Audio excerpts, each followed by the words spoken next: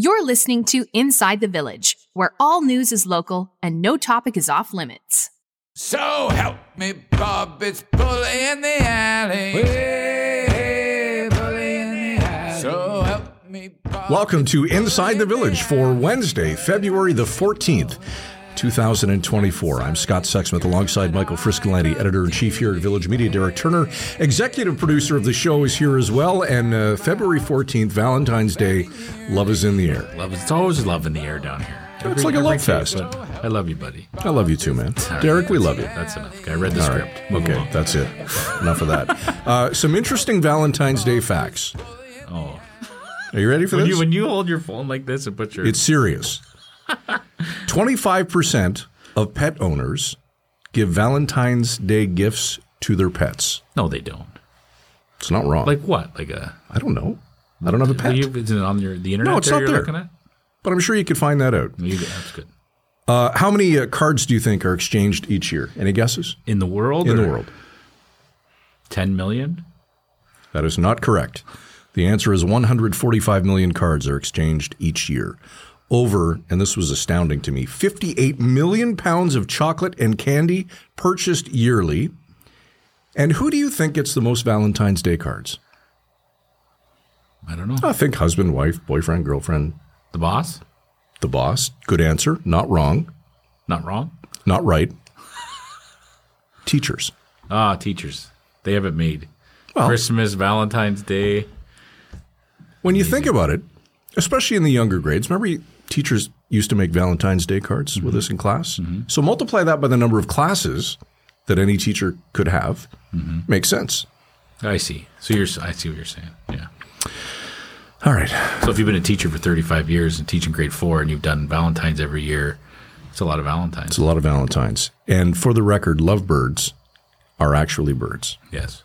For the record, too, I did not send you a Valentine or Derek, even though I thought about sending Derek one. Well, it's the thought that counts. Okay, big show today. We're going to talk about affordable housing in Southern Ontario, specifically Cambridge, Kitchener, Waterloo region. Before we do that, the first word to Frisco and the story of international students just simply will not go away. Inside the Village is on the radar this week. So as everyone remembers, we had Sioux College President David Orzetti in here. It was our second conversation with somebody about the international student cap that the federal government announced. And what David talked was a pretty detailed, long conversation. But what he did say, he got into the discussion about bad actors, right? Because the federal government's trying to crack down on bad actors. Right. These are the colleges that are maybe not playing by the rules as much as they could. He called out, he said there are institutions that the government knows about that are both public and private that are the bad actors. And he specifically mentioned Conestoga College and called them out for what he said was some practices that he wouldn't endorse. He specifically said that they brought 30 some odd thousand students to that community and it's overwhelmed the housing there. And he basically called them out. He was pretty blunt about the fact that he considers them one of the bad actors. Last night or yesterday afternoon, the president of Conestoga College had a press conference or had some kind of event, public event, and had some harsh words for Mr. Orzetti. Well, you want to talk about being blunt. Here's what John Tibbetts, the president of Conestoga College, said last night, and I am quoting here. Like Orzetti, why are his goddamn students in Toronto? Why not up there? Talk about a whore. I mean, he's taking a percentage of the profits of an operation. And I can't stand the guy, by the way. Yeah, he did. End quote. He minced no words. He minced no words. And just to be clear, what Orzetti's saying, called them out for what he said was way too many students. They bring in thousands and thousands. And now he's saying, well, what about Sioux College's the partnership with a private college, 2 private colleges down in the GTA? Right. And he's saying, well, you're getting a percentage of the profits off those. Why are you doing that? Why don't you just focus on your school in Northern Ontario? So a lot of arguing going on, and it just shows the emotion that and the concern at these colleges and universities about this new cap, right? International students are a major source of revenue for schools all over the country. They know they're going to lose some of that revenue, and I think it's starting to boil over. But Yeah, interesting though to see that someone's that our conversation could trigger such a heated argument. See, people do watch. They sure do. Important people. Yeah, absolutely. And you and I are just going to sit back and watch this unfold, but the ball clearly now is in David Orazzetti's court. All right, let's move on to Guelph and Isabel Buckmaster's story on a Jane Doe in that city. Yeah, this is one of those stories that we talk about as a news team a lot when we chat about the way we cover stories and the stories we pursue. We often... There's things in our community that we just kind of take for granted. We drive by all the time, or we know it's there, and people kind of know what it is and know what the story is, but they don't really know. And Isabel does a great job of sort of digging into one of those stories in her community. I guess there's a memorial to a Jane Doe on a Highway 7 rest stop just outside Rockwood, Ontario, and it was the remains of somebody unknown between the ages of 25 and 45. They were found there almost 20 years ago. And there was a memorial set up and to try to keep this case alive because they still don't know who this person is all these years later. And it's a story of about a gentleman who quietly does the work of maintaining this memorial. Mm-hmm. And so Isabel goes there, talks to him and it tracks him down and gets him to explain why he's invested in this, why he does this. And it's a beautiful story. And again, we cover breaking news all the time, but it's more than that. This is a story just about something that everybody who's reading this story say, oh, I go by there all the time as I've seen that rest stop. And now they know the full story behind it. And it's a great little piece of journalism, and it's a super good story. All right. And finally, to the city of Sudbury, it was January 27th that Councillor Michael Vagnini was declared missing. And sadly, yesterday, he was discovered dead. Yeah, sad news. It broke late in the late afternoon, but it was up on our sites shortly thereafter. And, we've seen this so many times. As a journalist, you cover these stories that evolve over a few weeks. And a lot of suspicion was that obviously he'd met a terrible end because he'd been missing for so long, no sign of him. And of course, they did find his body. They don't suspect foul play. That's what the police are saying. It's a sad ending, though. You always kind of hold out hope that there'll be some miracle and that they'll turn up somewhere and be okay. That said, I have to give credit to our team in Sudbury, which I may have mentioned already on the show, but our team in Sudbury under editor Mark Gentili really did a great job of going after this story every day, whether it was reaching out to police, reaching out to family, reaching out to people who knew them. They knew that it was the thing in Sudbury that everyone was interested in, so they kept it in the news every day. They made sure to update people. Even if there wasn't much to say, they let people know that, right?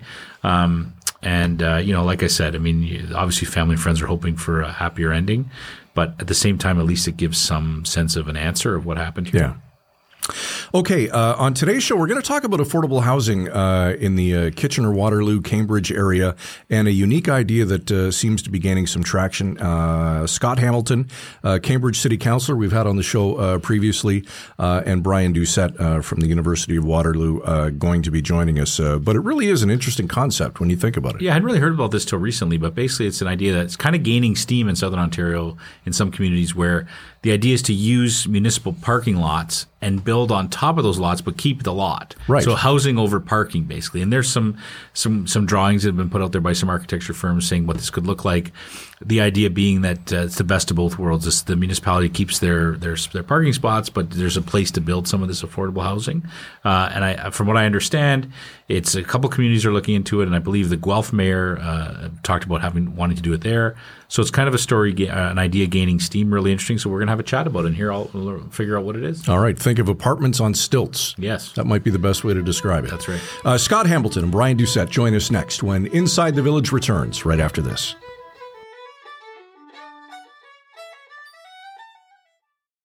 Reporters, editors, and journalists who go the extra mile to get the story and get it right. Go behind the scenes with those who cover the stories that matter most to you and your community. Look for it in the Village Features section of your favorite Village Media website across Ontario.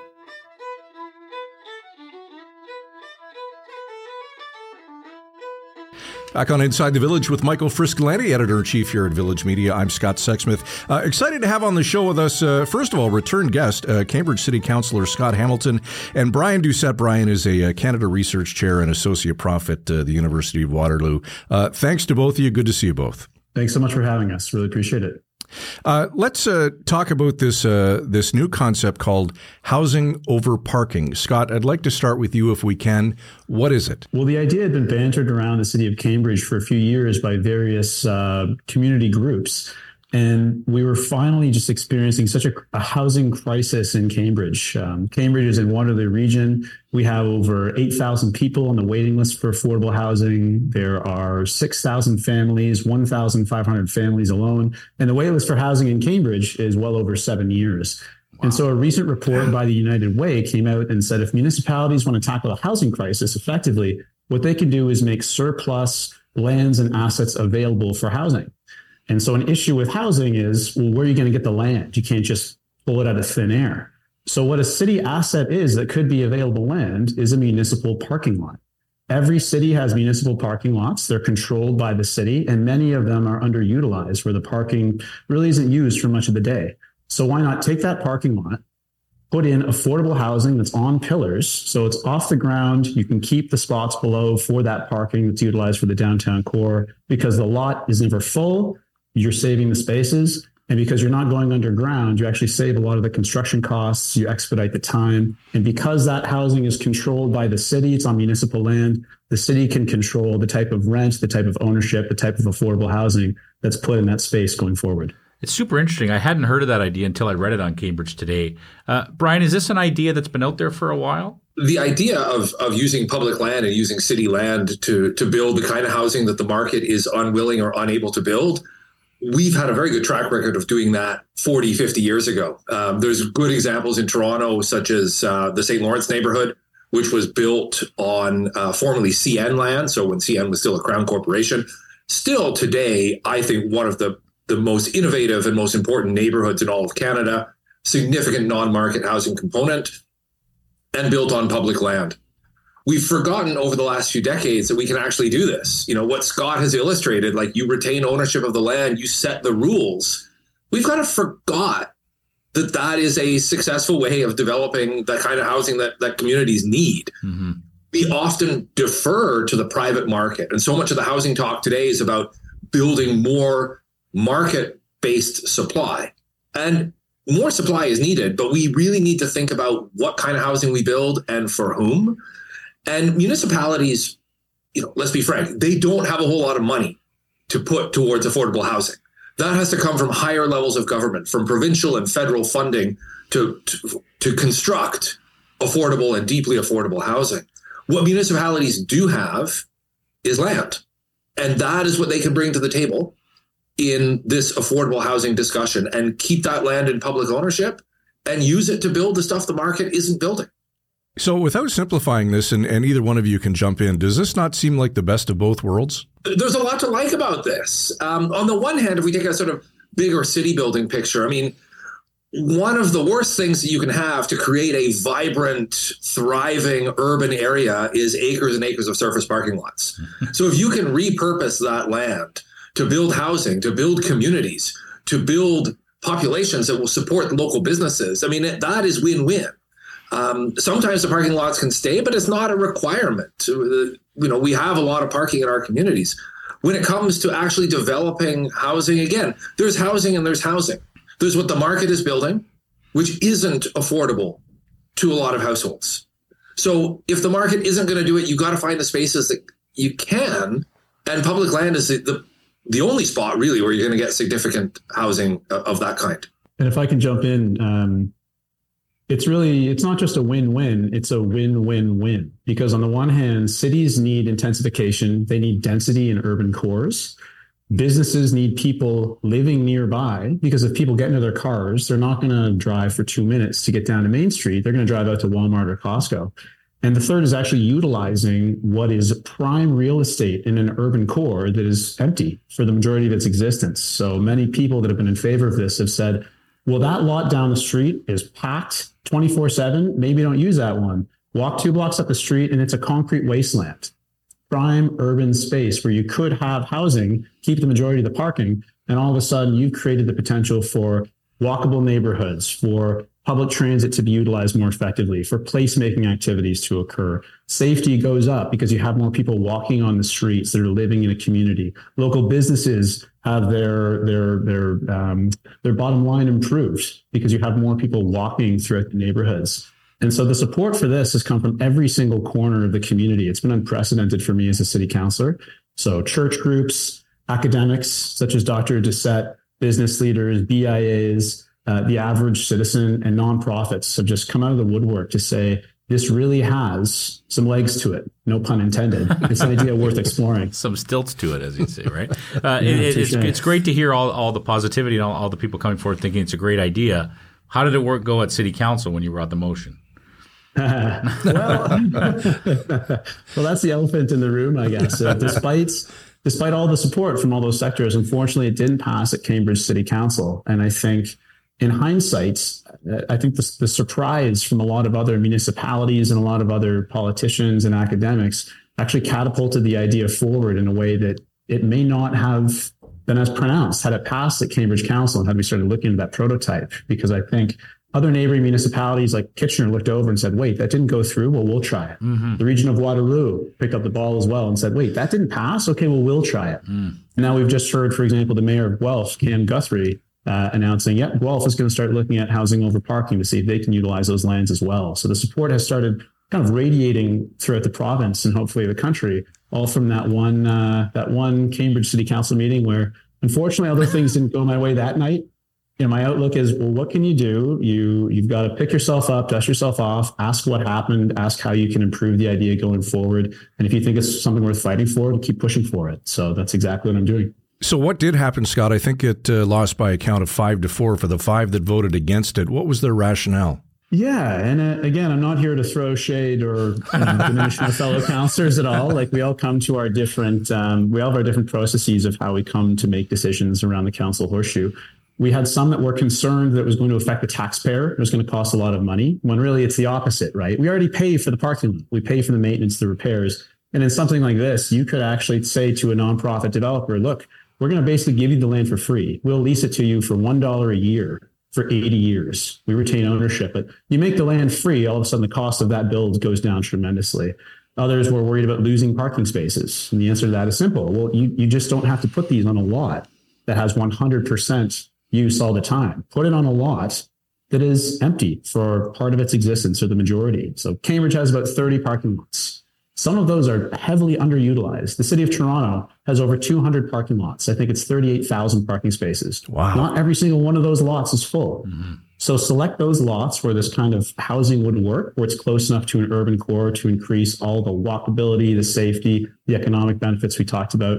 And it could work. And finally, the last thing is change is difficult. And this is somewhat unconventional. So people just said, you know what, I don't get it.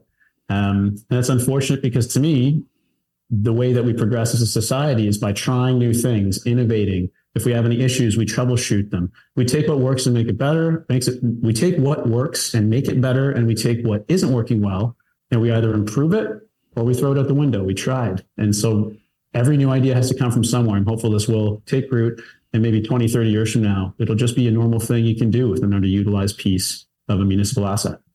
Brian, we've seen in all the communities where we have local journalists covering those communities, the homelessness crisis is everywhere now. It's some cities that 10 years ago you never would have seen a tent in the city, for example. In all of those communities, it's becoming a worse and worse problem. Obviously, we see it all over the place. With this idea, I wonder if the bigger conversation too is: are we moving fast enough to come up with great ideas like this? Why does it seem like nobody can come up with a solution? I guess is my big question. I mean, I would counter that actually we know what needs to be done. Mm-hmm. We know the solutions that work. And the challenge is actually, kind of as Scott alluded to, is actually implementing and passing things that we know work. We know the idea of building non-market housing on public land is the best way to deliver genuinely affordable housing for low income and moderate income communities, and especially households who are vulnerable to eviction and eventually homelessness. We know this. You speak to housing researchers. This is common knowledge. So, one of the interesting things about this discussion is, for me and many of my colleagues, this is not new. This is stuff that we know works. What's exciting about it is the way that it's coming into the public discourse, into the mainstream conversations, right? And Scott is right. If Cambridge had just passed this, done some research, come back with a report, we wouldn't be sitting here talking about this with you today. Because it failed in Cambridge, it has galvanized this idea in many other communities. But many of these communities were already doing something similar. So I live in Kitchener. Kitchener passed a few weeks ago a motion to unanimously support this idea. But Kitchener was already doing this in little bits here and there. There's a great example of a development on Blockline Road, 5 minutes from an LRT station, where the city, again, same principles, a piece of land. They leased it to the YWCA, who got rapid housing financing from the government of Canada. And within the space of about 2 years, you go from this random piece of land that nobody knows what to do with to 2 buildings of supportive housing. This is a fantastic example. What's happening now, what I hope happens now, is that cities develop strategies, right, of trying to think of holistically and comprehensively. We have these assets. What can we do with them? The next step on top of that would actually be thinking about how do we acquire more sites, bring them into public ownership, bring them out of private ownership, and do this on an even bigger scale. But there's all sorts of things like good rent control, tenant protections, building non-market housing. These are things that housing researchers know work. The challenge isn't thinking of the ideas. The challenge is thinking of how to implement them. How do they work politically in a context where for decades we've relied on the market to deliver the bulk of our housing? We've loosened regulations around tenant protection and rent control. And we see the result. Rents rise dramatically, new supply is being built, but it doesn't necessarily meet the demand for shelter that exists in so many communities. Mm-hmm. It's interesting. We all often teach our kids that failure is a good thing because sometimes good things come out of failure. So this is one of those examples where if it had passed, maybe it wouldn't have had the same the legs. Are you hearing from people all over the country about this, Scott, or are people reaching out to you asking about it? I've definitely heard a lot of people reaching out from around Ontario, especially Waterloo region. I've heard from Hamilton, Guelph, Toronto. So the idea is definitely spreading around the province. Hopefully it's something that can go nationally. And touching on something Brian said, I think if you're a member of the public, it's very hard to conceptualize a city's strategic plan. If they're going to look at redeveloping a particular road, it's hard to envision how the public transportation is going to work, the architecture, the sidewalks. But everyone knows the concrete wasteland of the city parking lot. And it's so easy to conceptualize putting 3-4 stories of housing above it. It clicks with people. It's easy to get. It's easy to grasp. And the amount of people that have reached out from all over the province saying, this is actually really cool. I'm looking at this parking lot I've parked in for years in a different way because I can keep my spot, put something above it. I mean, I've had landscapers reach out and say how it would save on snow removal and salt. And I've had environmentalists reach out and talk about green roofs and where to store bicycles. And it's just very exciting seeing the flow of positivity from a variety of different people from all walks of life come together to try and transform a piece of urban space in a way that not only helps cities, but provides desperately needed affordable housing to people that truly need it at this point in time. It's a great conversation and one that certainly needs to continue. Guys, before we let you go, anything else that Frisco or I didn't touch on that maybe either one of you would like to bring up? You know, we've been, let's call it what it is. This really is a no-brainer. This really is an idea where there are really very few downsides, and especially if that land is retained in public ownership. I think that's key. You know, these are municipal assets. These are assets that everybody in the community owns, as you know, because they're owned by the city. And the key thing is keeping that in public ownership, because then you retain control over what you can do with it. And you can be ambitious, right? Right now, we get maybe 5% inclusionary zoning, right? 5% affordable in some new developments. On public land, you can be much more ambitious. You can set rules around, you know, how many 3-bedroom units do you want? Do we need more family size units? Do we want to have our own kind of rent control on the rentals? You can sketch out as a city what kind of housing you actually need and then put that out to proposals from the for-profit developers who might be interested in this, nonprofits, you know, working together to develop a range of housing options that just would not be possible on private land. And when you understand that, you understand there are so many more things that are possible to do that we're just not going to see otherwise. Scott, final word to you. What I would add is that a lot of people say, well, this sounds crazy. This type of building must be dangerous and it's too unconventional. And when you look around, these buildings are everywhere. We have buildings on pillars, especially around Cambridge, where there's so much bedrock by the Grand River. You already have buildings built on pillars with the parking underneath them. And it's known that in construction, the deeper you go, the longer it takes, the costlier it's going to get.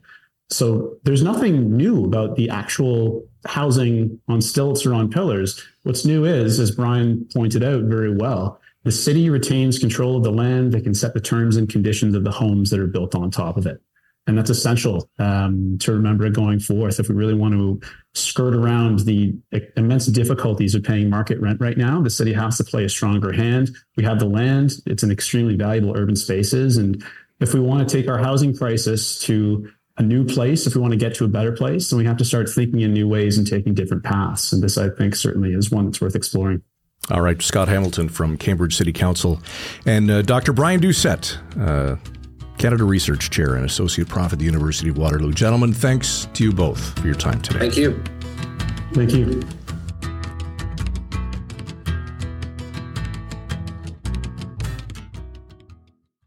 For the latest in in-depth features and enterprise journalism from your local writers at Village Media, be sure to check out The Big Read. The Big Read. It's the full story behind the headlines. Look for The Big Read on your favorite Village Media website across Ontario.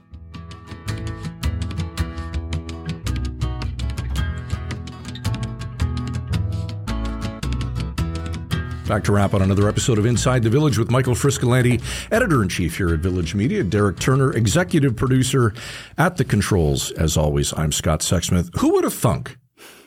An apartment on stilts. I mean, really, when you think about it, it's genius. Yeah, it's kind of a no-brainer, like he said. It is. Right? Yeah, it's really interesting, and I'm glad. I have to give credit to Doug Coxon, our editor in Cambridge, who sent me a note last week. Said, "Hey, you know what would be a great podcast? Would be talk about this issue." Yeah, because he's covered it in Cambridge, where they've said no, and now in the surrounding areas they're saying yes. Let's give it a shot. Let's look into this issue. And now in Guelph, the mayor's behind the idea.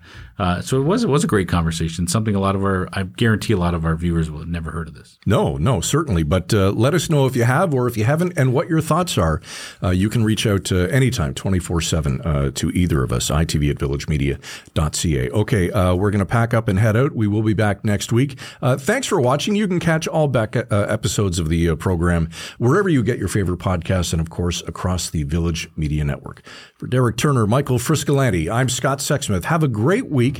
We'll talk to you next Wednesday. You've been listening to Inside the Village.